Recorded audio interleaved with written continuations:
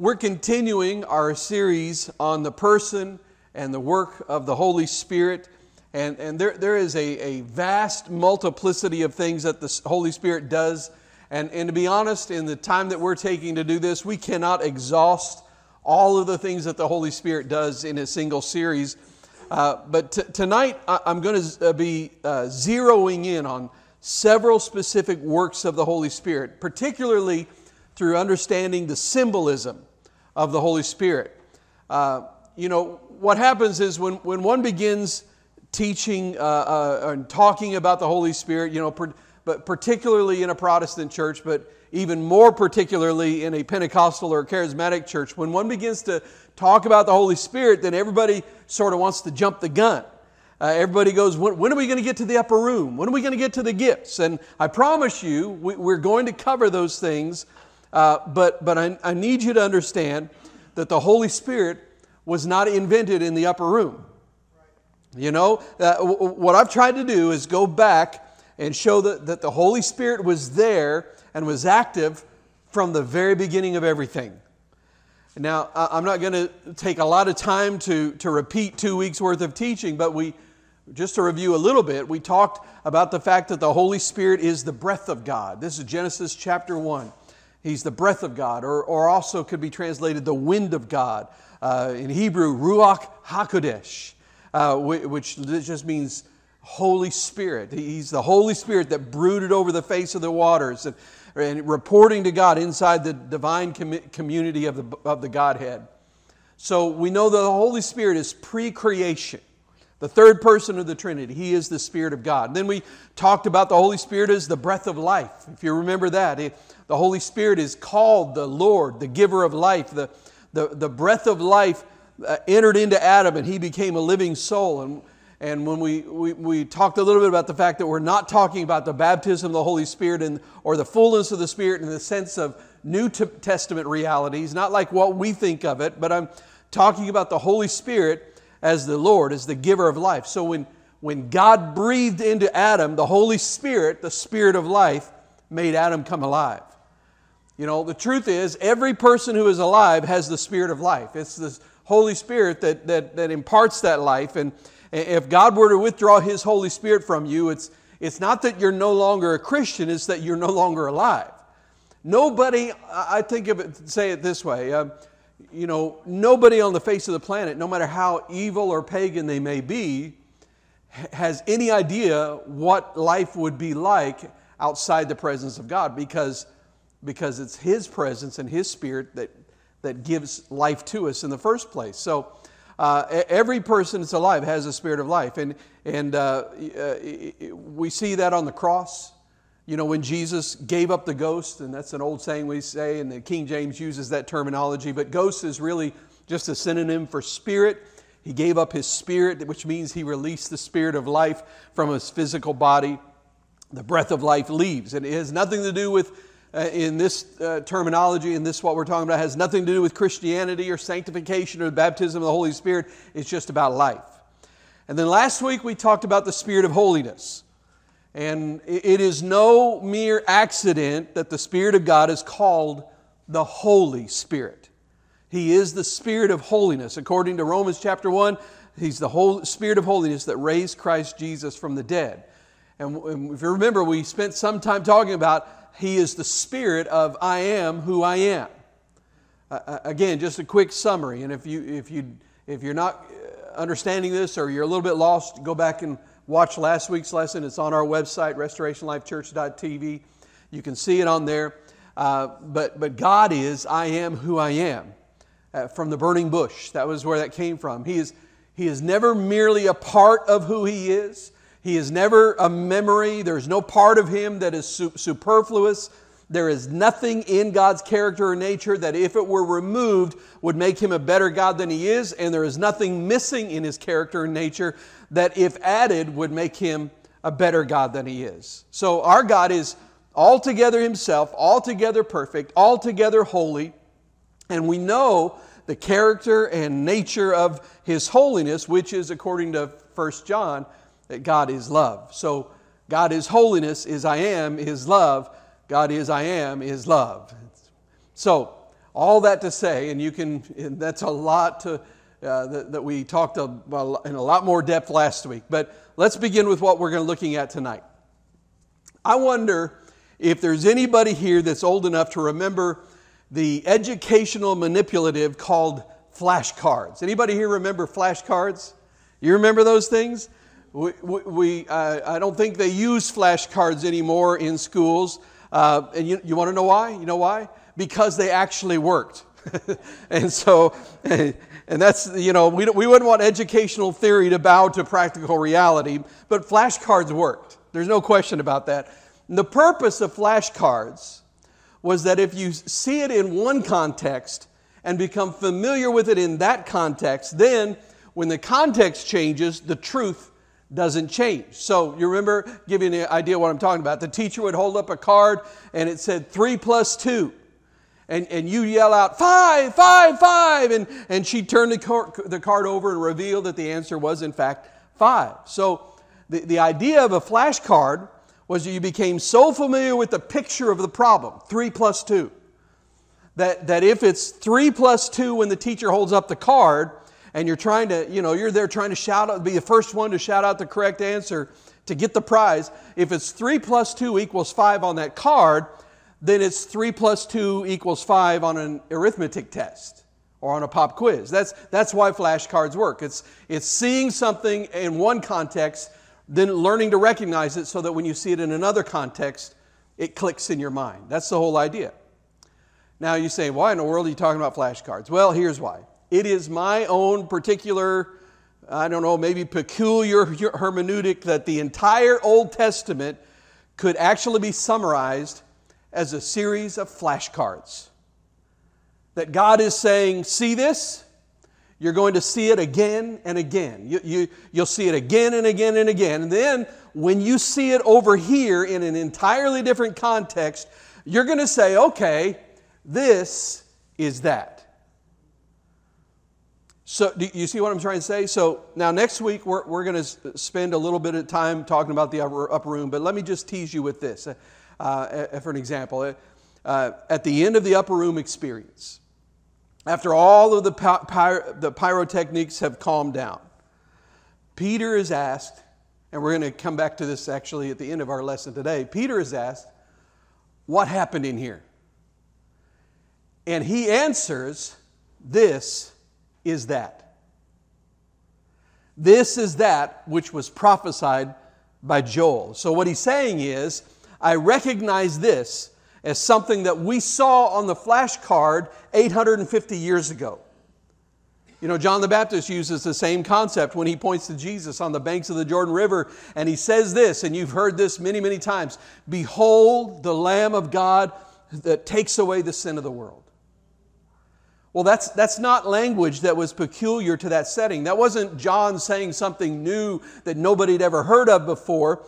Everybody there understood exactly what he was talking about because they weren't 21st century Christians, they were first century Jews. They understood the language. That's the language of redemption. The Lamb that takes away the sin of the world. They understood what he said. He said that all of the blood, all the rivers of blood, all the sacrifices, all the lambs, all the heifers, all the goats, all the sacrifices, all of that was all about this moment. So now, what we're going to do tonight, we're going to talk about flashcards about the Holy Spirit. These are symbolic flashcards. There might be more symbols of the Holy Spirit than these, but I'm going to deal with these specific symbols tonight. Wind, fire, oil, water, and a dove. Wind, fire, oil, water, and dove. Not necessarily in that order. In fact, we won't be going in that order. These are symbols of the Holy Spirit. Now, in those symbols, in those representations of the character and nature of the Holy Spirit, each one of those symbols reveals some specific ramification or some nuance about the character and the nature of the Holy Spirit. And as we explore these and see how they were used in the Old Testament, then we'll see how they are picked up again in the New Testament. And you'll see how as how they unfold as symbolic flashcards, pictures of you, if you will, of the Holy Spirit. So let's take oil first. Turn to 1 Samuel 16, verse 13. 1 Samuel 16, 13. This is what it says. And to give you a little context here, this is where Samuel has gone to Jesse's house to anoint the next king of Israel after Saul has been rejected by God. And he's already seen all the other boys come in, and God says, no, not any of them. And he says, is there another one? He said, well, there's the youngest, but he's out taking care of the sheep. Then Jesse didn't even think he was important enough to call in. So finally they bring David in, and God says, this is my man, and this is what happens in that moment. 1 Samuel 16, 13. Then Samuel took the horn of oil and anointed him, that's David, in the midst of his brothers, which, by the way, is probably why later on when David goes to see the armies, his brothers in the army in the battle of the Philistines, when Goliath comes out and his brother is so angry at him, it's probably because he's going back to this moment and saying, well, how come he gets to be anointed king? Because he did it right. It says he's in the midst of his brothers. And it says, then after that, listen, it says, and the Spirit of the Lord rushed upon David, or came upon David from that day forward. Now, throughout the Old Testament, oil is used as a symbol of the Holy Spirit in two different ways. Oil, and this is the most significant, the first and most prominent way, oil was a symbol of the Holy Spirit's anointing, as in the anointing of authority or of power, the sense of a coming upon of the Holy Spirit, the outpouring of the Holy Spirit on a person for power, for authority, for kingliness, for prophetic power. And it's very, very important because of the way that it happened in the Old Testament. Most people in the Old Testament thought of the Holy Spirit as being only for kings and for prophets and for heroes. Like, Samson got the Holy Spirit, David got the Holy Spirit, Isaiah got the Holy Spirit. However, you get to Joel chapter 2, and the shocking language of Joel chapter 2 defies this limitation that they placed. The truth is, the idea of just plain old regular folks receiving the Holy Spirit would not only be shocking to these pre-Christian Jews, it would be actually a little frightening to them. It would be a little scary to them. And the reason I say that, if you remember when Israel was, after they had escaped from Egypt, and they'd crossed the Red Sea, and they get to the place where God is going to deliver the law to them on the mountain. And if you remember, I don't know if you realize this, but God actually at first invited all of the people of Israel to come up on the mountain, not just Moses.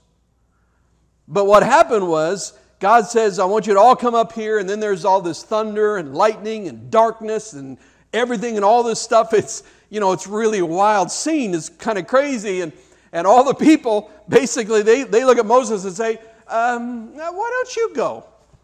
That's what they did. It's like, well, we're okay right here. We'll be here when you get back. You go.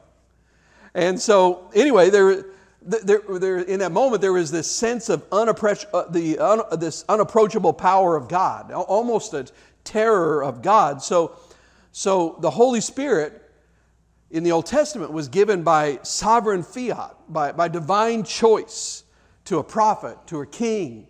Or if you read the book of Judges, the Spirit would come upon one of the judges. And that's an unfortunate word because we're not studying them right now, but they were not judges the way we think of judges. We think of a judge as somebody sitting behind a bench saying, well, you're guilty or not guilty or whatever.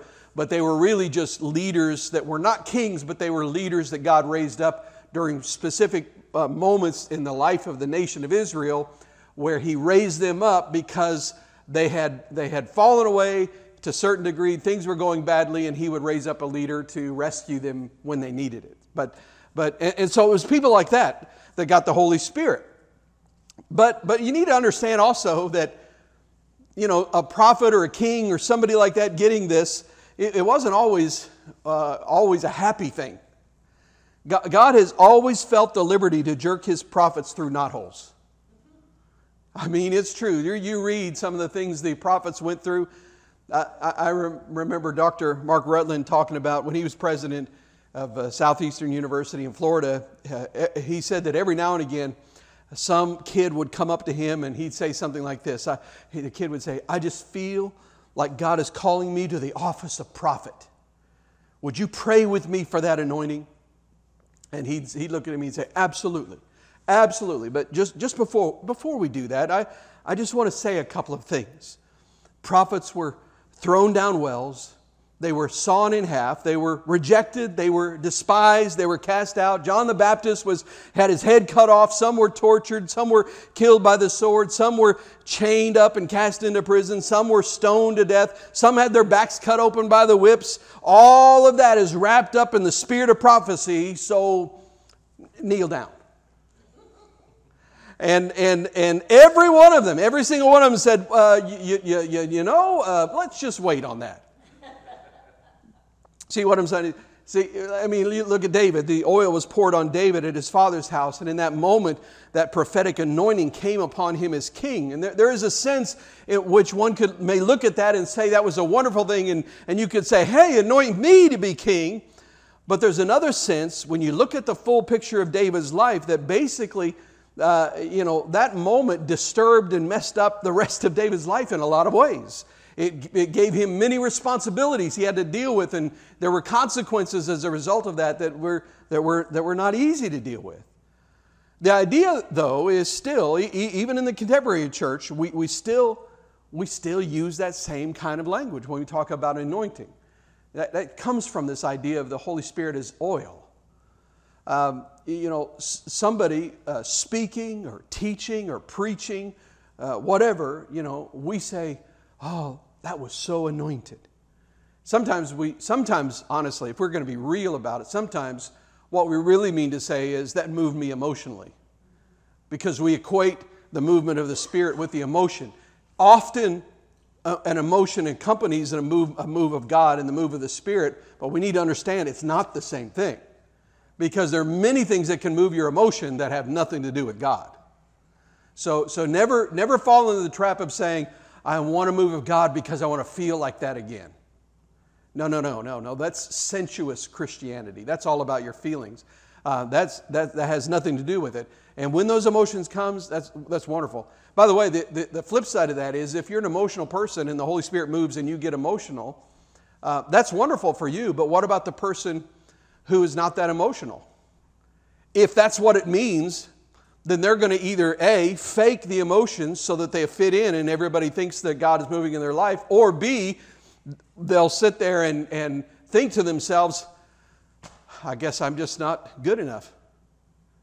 See, it's not the same thing. They often accompany each other, but we have to understand that it's not about the emotions. I just kind of went off on a tangent there for a minute, but we say to somebody, oh, that was so anointed. I heard about a man, he's a rabbi in Jerusalem. His name is David Nakrutman. He's not a Christian, but through his interaction with different Christian churches, he sometimes is invited to come and lecture at Christian events here in the United States, and he has many Christian friends, pastor friends in the United States. And one night he called up one of his Christian friends, a pastor, and he said to him, I just spoke at a church, and after I was finished, somebody came up and said, you're so anointed. And that statement just shocked him. He said to his friend, I was shocked. And he said, what could he mean by that? Well, his friend, trying to calm him down and said, I think they mean that in the sense that there's something going on with you, something was happening. And then the rabbi said, do you realize what that language means? He said, King David was anointed. And his Christian friend said, well, they don't mean it in the same way. They're not confused about who you are. They're just telling you that they sense God was on you that night. But the rabbi said, that's just shocking language. And it just shows you the Old Testament view of the Holy Spirit, of this anointing, the oil of the Holy Spirit coming upon somebody. That it's this idea that it's not necessarily for everybody, but He came on these great men that He had set aside. And actually kind of related to that is the idea of the mantle of the prophet, for example. Elijah and Elisha. When Elijah was being taken up in the chariot and Elisha wanted a double portion of the Spirit, and he threw his mantle to him. It wasn't that the mantle was magical and that if you get this piece of cloth, you'll be able to fly. It's nothing like that. It was just the symbol of the fact that the coming upon of the Holy Spirit. Same idea. Now, the second way in which oil is used for healing is, I just said it, it's used for healing. There, I say it right. Get the emphasis on the right syllable, it helps. But we see in the symbolism of oil that the Holy Spirit is the presence of God for healing and for power and anointing. And these are all themes, and we're not going to take a lot of time on all of these because we just don't have time for that much in depth on these. But these themes are all consistent with the Pentecostal understanding of the presence of the Holy Spirit in our lives today. That He wants to come, and the Holy Spirit brings power and this anointing, this authority to stand in the name of Jesus, but it also speaks of healing. I'll be honest, before I was baptized in the Holy Spirit, I never really felt that much of an interest in healing ministry.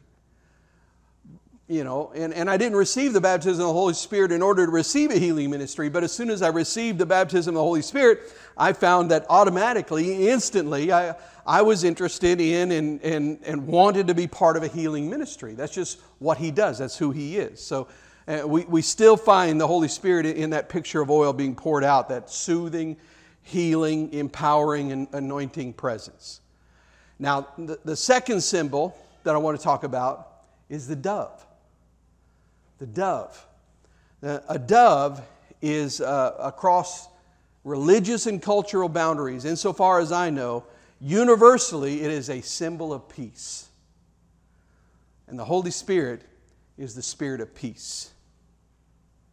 In both Luke and John, when they record that when John the Baptist baptizes Jesus, that when Jesus comes up out of the water, John says in one version that the Holy Spirit descended in the bodily form of a dove. In another place it says the Holy Spirit descended as a dove. Either way, the idea is that the Holy Spirit comes and rests upon Jesus.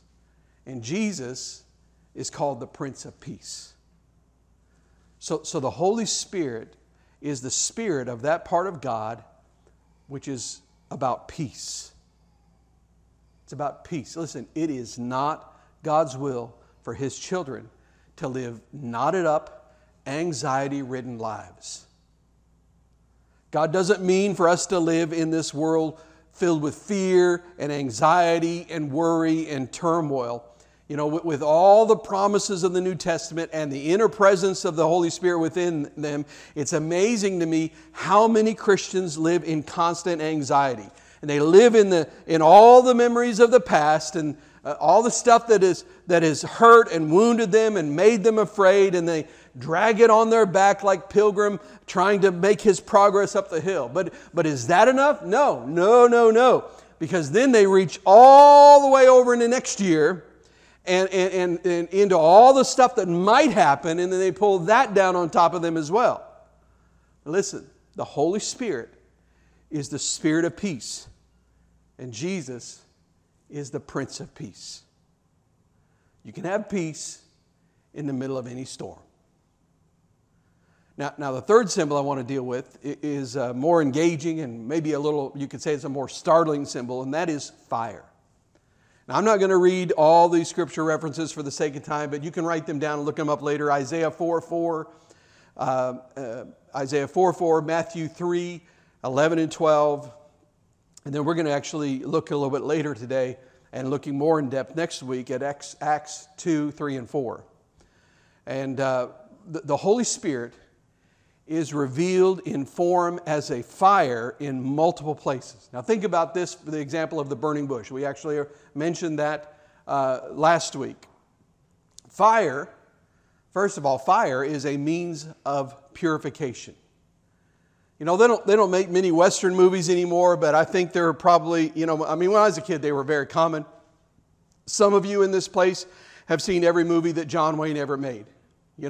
And most of them, what would happen is there'd come that moment where somebody had been shot Maybe they were hit by an arrow and they're trying to dig the arrow out, or they're trying to dig the bullet out, or if they were shot by a bullet. And you know what? The problem was they had no triple antibiotic ointment available. So somebody pulls out this Bowie knife and they hold it in the fire until it gets really, really, really hot. And then they press that against John Wayne's manly chest.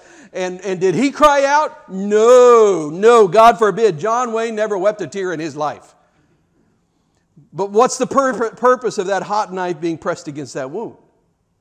Well, you know, it is possibly to cauterize it, to stop the bleeding. But it's more than that. The idea was they were going to stop the infection. It was to cleanse it. Now, I have no clue if that would actually work. I doubt that it would, because you probably got things inside there that you can't cleanse with that way, in that method. But it is a symbol of the sanctifying, purifying fire. Let me ask you this about the burning bush on the mountainside that Moses saw. It says that God spoke to Moses out of a burning bush. Now, here's the question. You may think it's a kind of a silly question, but it's really, to me, it's kind of an important question. Did God cause a burning bush to appear, or was there a bush there and the fire engulfed it? I believe the second. I believe that a bush was there because what God sent was not a bush. What He sent was the fire. And the fire engulfs that bush. The miracle was not that there was a fire there. You know what I mean? That was something they would see all the time in the desert. You know, we lived out in Reno for years, and in the summer, when when other places have rainy seasons, we had fire season. So that's very, very normal. It's common to have a fire in the wilderness, in the desert. So the miracle was not that there was a fire there. The miracle was that the fire didn't destroy the bush. It wasn't burned. Now here's my question. When Moses left and he went back down to his wife Zipporah and he went back to his father-in-law's house, did the fire stay in that bush? The fire didn't stay in the bush, did it? The fire lifted. It lifted. The fire was gone. However, how many of you believe there were any parasites left on that bush? No, I don't think so. That bush was changed. What I'm saying is that the fire of the Holy Spirit is a symbol of the purifying fire of God. John the Baptist said this in Matthew 3:11, I baptize you with water for repentance, but he who is coming after me is mightier than I, whose sandals I am not worthy to carry. He will baptize you with the Holy Spirit and fire. And I just got to say, it blesses me that the first person to preach baptism in fire was not a Pentecostal. He was a Baptist. The fire, the flashcard of fire is about sanctification, but it's not simply sanctification usward. The fire is also about the holiness of the presence of God. Here's a little more sobering flashcard about the Holy Spirit. How many of you remember when Aaron's sons, Nadab and Abihu, they went into the tabernacle and they arrogantly said, well, we don't need this old guy. We don't need Aaron. We don't need the high priest. We can light the fire. So Nadab and Abihu go into the Holy of Holies, and they're going to light the fire that dwelt between the cherubim and on the Ark of the Covenant. And instead of lighting the fire, what happens? The fire leaps out and burns them and destroys them. It kills them. And you'll remember Moses and Aaron, they come in, they find the young men dead, and God tells Moses and Aaron, don't even weep.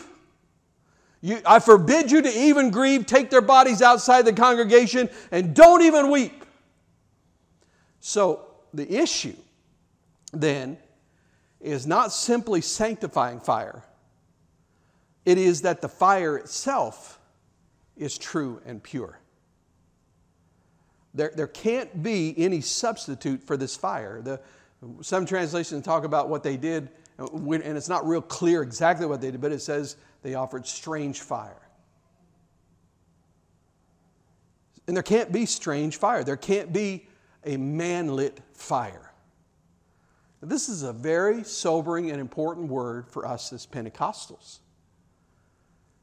And it's because it's easy for us to fall in the trap. I remember during the days of the heights of the the revival there down in Pensacola, and God was doing some fabulous and wonderful things down there, and the Spirit of God was moving. But some of the problems that began to crop up in other churches around the nation is people would go there, they would experience the presence of God, and God would do these great things. Then they'd go back to their churches and they would try to recreate it, try to make it happen in their church. That's a man-lit fire.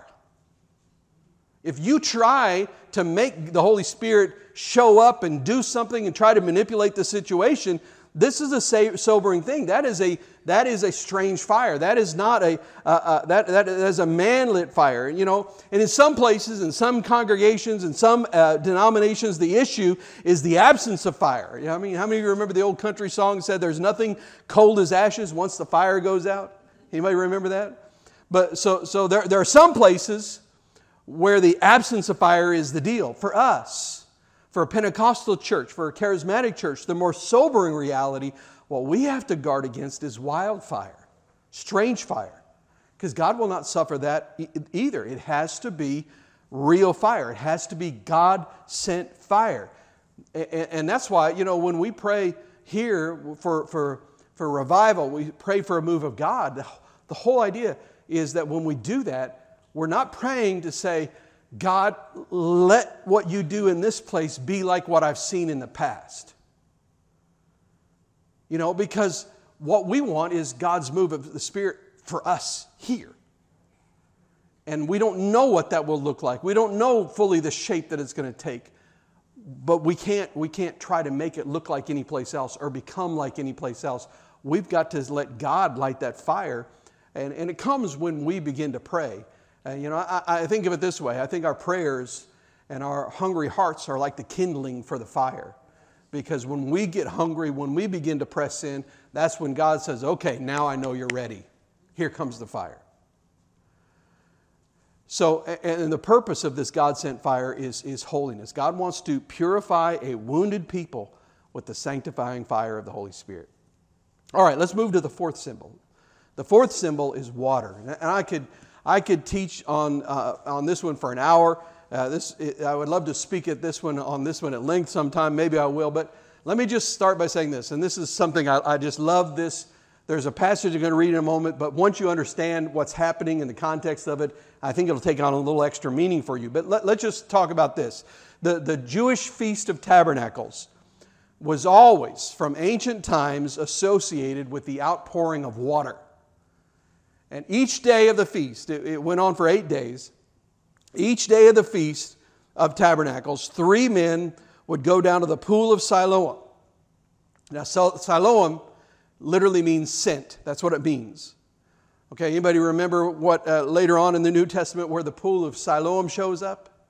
Well, if you do, hold on to that. Hold that thought. 3 people would go down to the pool of Siloam. They'd fill up these big jugs of water, and then as they would go back to the temple of God, and as these men approached the temple, trumpets would sound, and then they would go inside the temple and they would pour that water into the altar. There was a hole in the altar, and they would pour that water into the altar. And when they did that, it was a joyful moment for Israel. It was celebrational. It was a festival of delight, and people would just rejoice. It was joyful. And that went on for 7 days. And then on the 8th day, it was just a regular old hoedown. It was a fiesta, big time. And when they would pour out the water on the 8th day, the unexpected would always happen. I read that scholars learned how to juggle, and they would begin to juggle in that moment because that was unexpected. You know, so here's this rabbinical scholar juggling. It was unexpected. People are like, "Oh, didn't see that coming." That's the kind of thing happened on the 8th day. There'd be dancing and laughing and all kinds of things like that. Now, where does this show up in the story and what we're talking about? In John, it says this about Jesus. John 7:37-38. It says, "On the last day of the feast, the great day," this is the Feast of Tabernacles, "Jesus stood up and cried out, 'If anyone thirsts, let him come to me and drink. Whoever believes in me, as the Scripture has said, out of his heart will flow rivers of living water.'" It must have been the most shocking thing in the world he could say on the 8th day of the Feast of Tabernacle, when they've been pouring water into the altar every day for 7 days. And here on the 8th day, on this great day of celebration, they pour the water out. And Jesus says, to them after all of this, it's all done. They've celebrated, they've feasted, they've rejoiced, they've danced, and they've been pouring this water out from the pool of Siloam as a symbol for the outpouring of the Holy Spirit. And Jesus stands up and says, all right, now if you've had all of this religion and you're still thirsty, now come to me and drink. Because he says, I am the pool of Siloam. I am sent. Siloam means sent. I am sent to bring this to you. Flashcards. Flashcards. Then there was the blind man. You remember the story. Jesus makes the clay and he puts it on his eyes, and then he tells him to do what? He tells him to go wash in the pool of Siloam.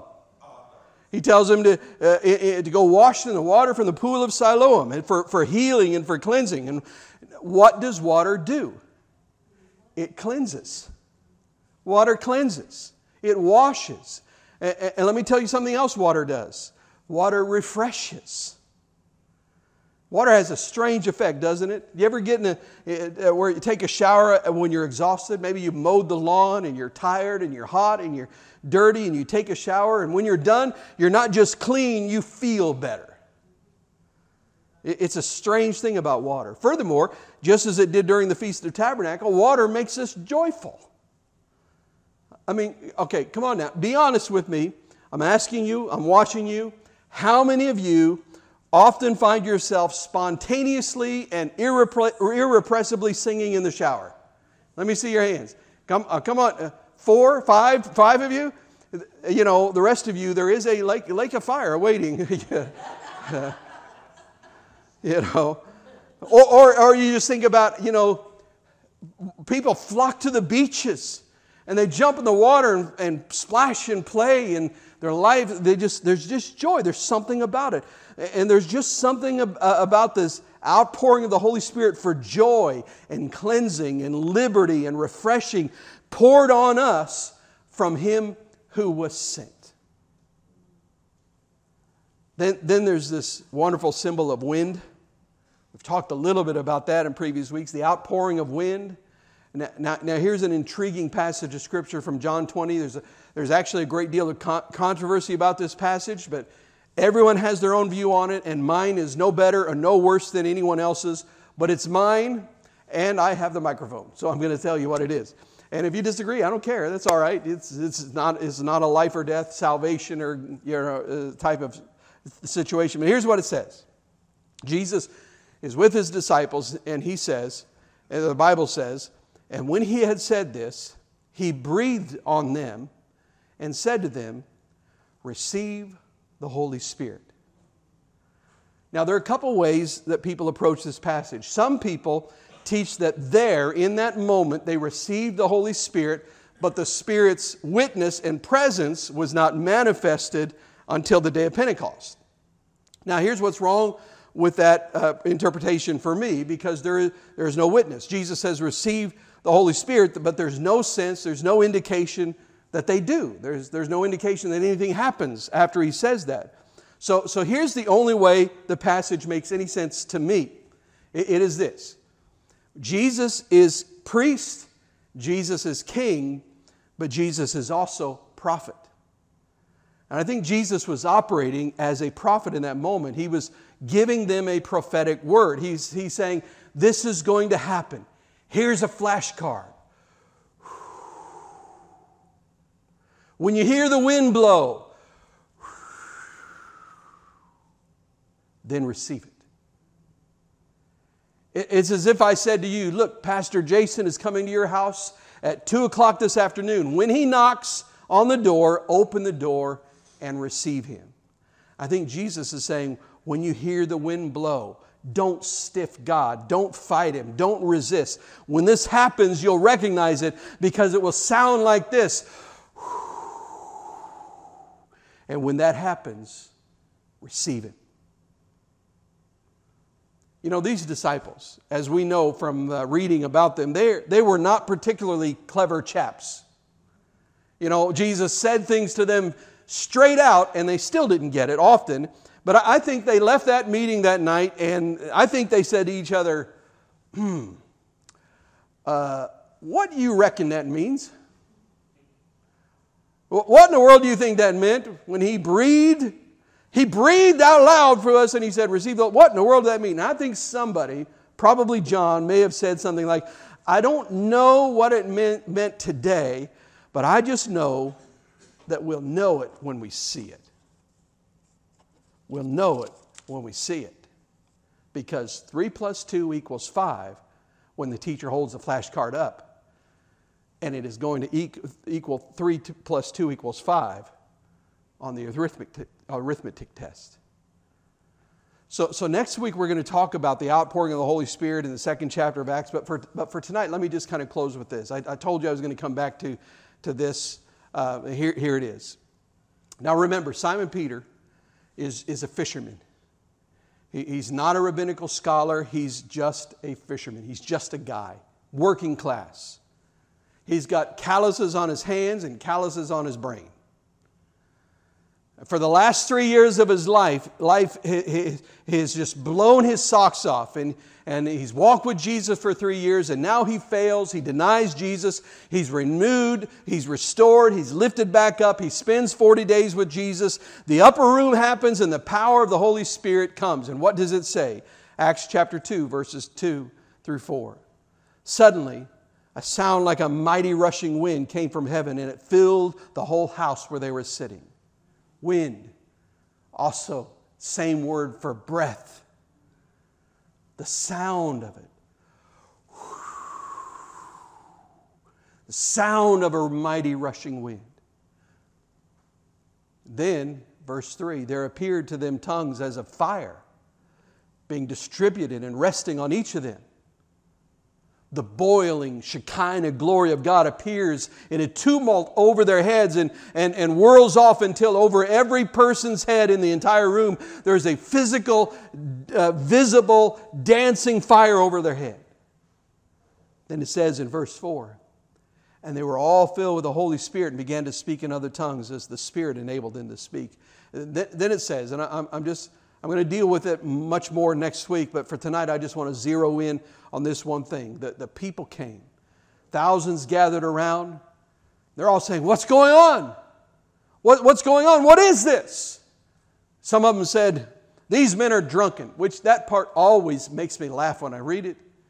Because if you read the entire chapter, they're saying these things in languages that they don't know. They're speaking languages, but all the people there from different parts of the world understand them. So they're speaking all these languages from all over the world.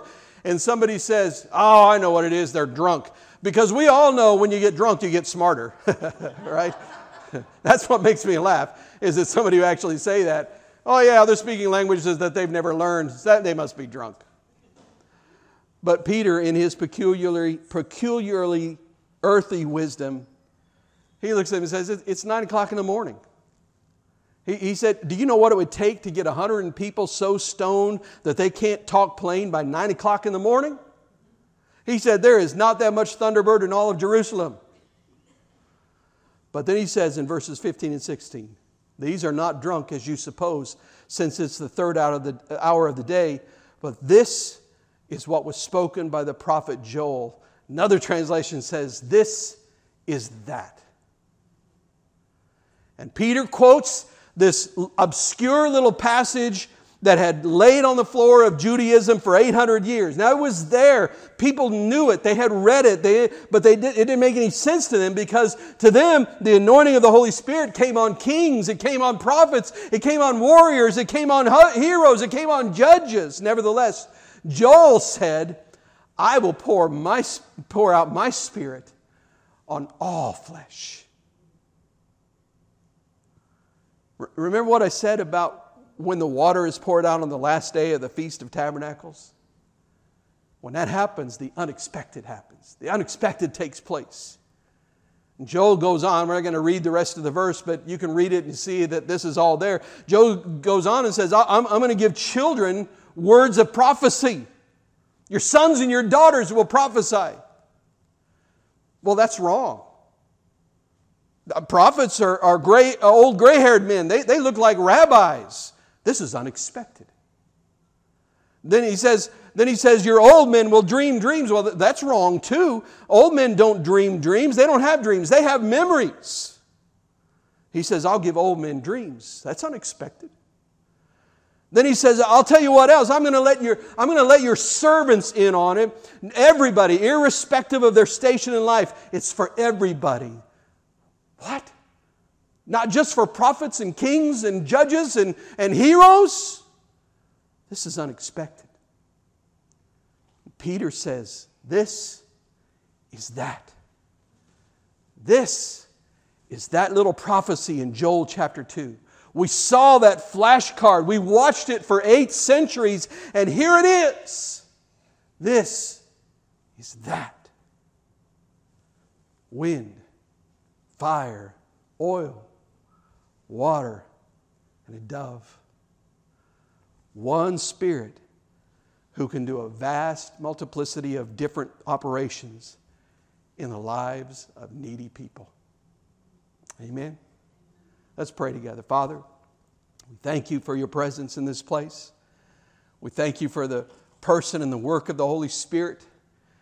And Lord, we as Pentecostal people, we're aware of the Holy Spirit. We're aware of His work. But God, I feel like, Lord, that even those of us who've lived in the Pentecostal world, we've grown up in Pentecostal churches, that we still haven't fully begun to even just scratch the surface of who He is and what He does. And Lord, I pray that today that You would just begin to stir up a hunger in us to say, Lord, I want that oil. I want that anointing. I want the water to cleanse me. I want the water to quench my thirst for the things of this world. I want the fire to purify my life. I want the dove to rest upon my life so I can walk in the peace of God. I want all of these things, the work of the Spirit in my life, Lord.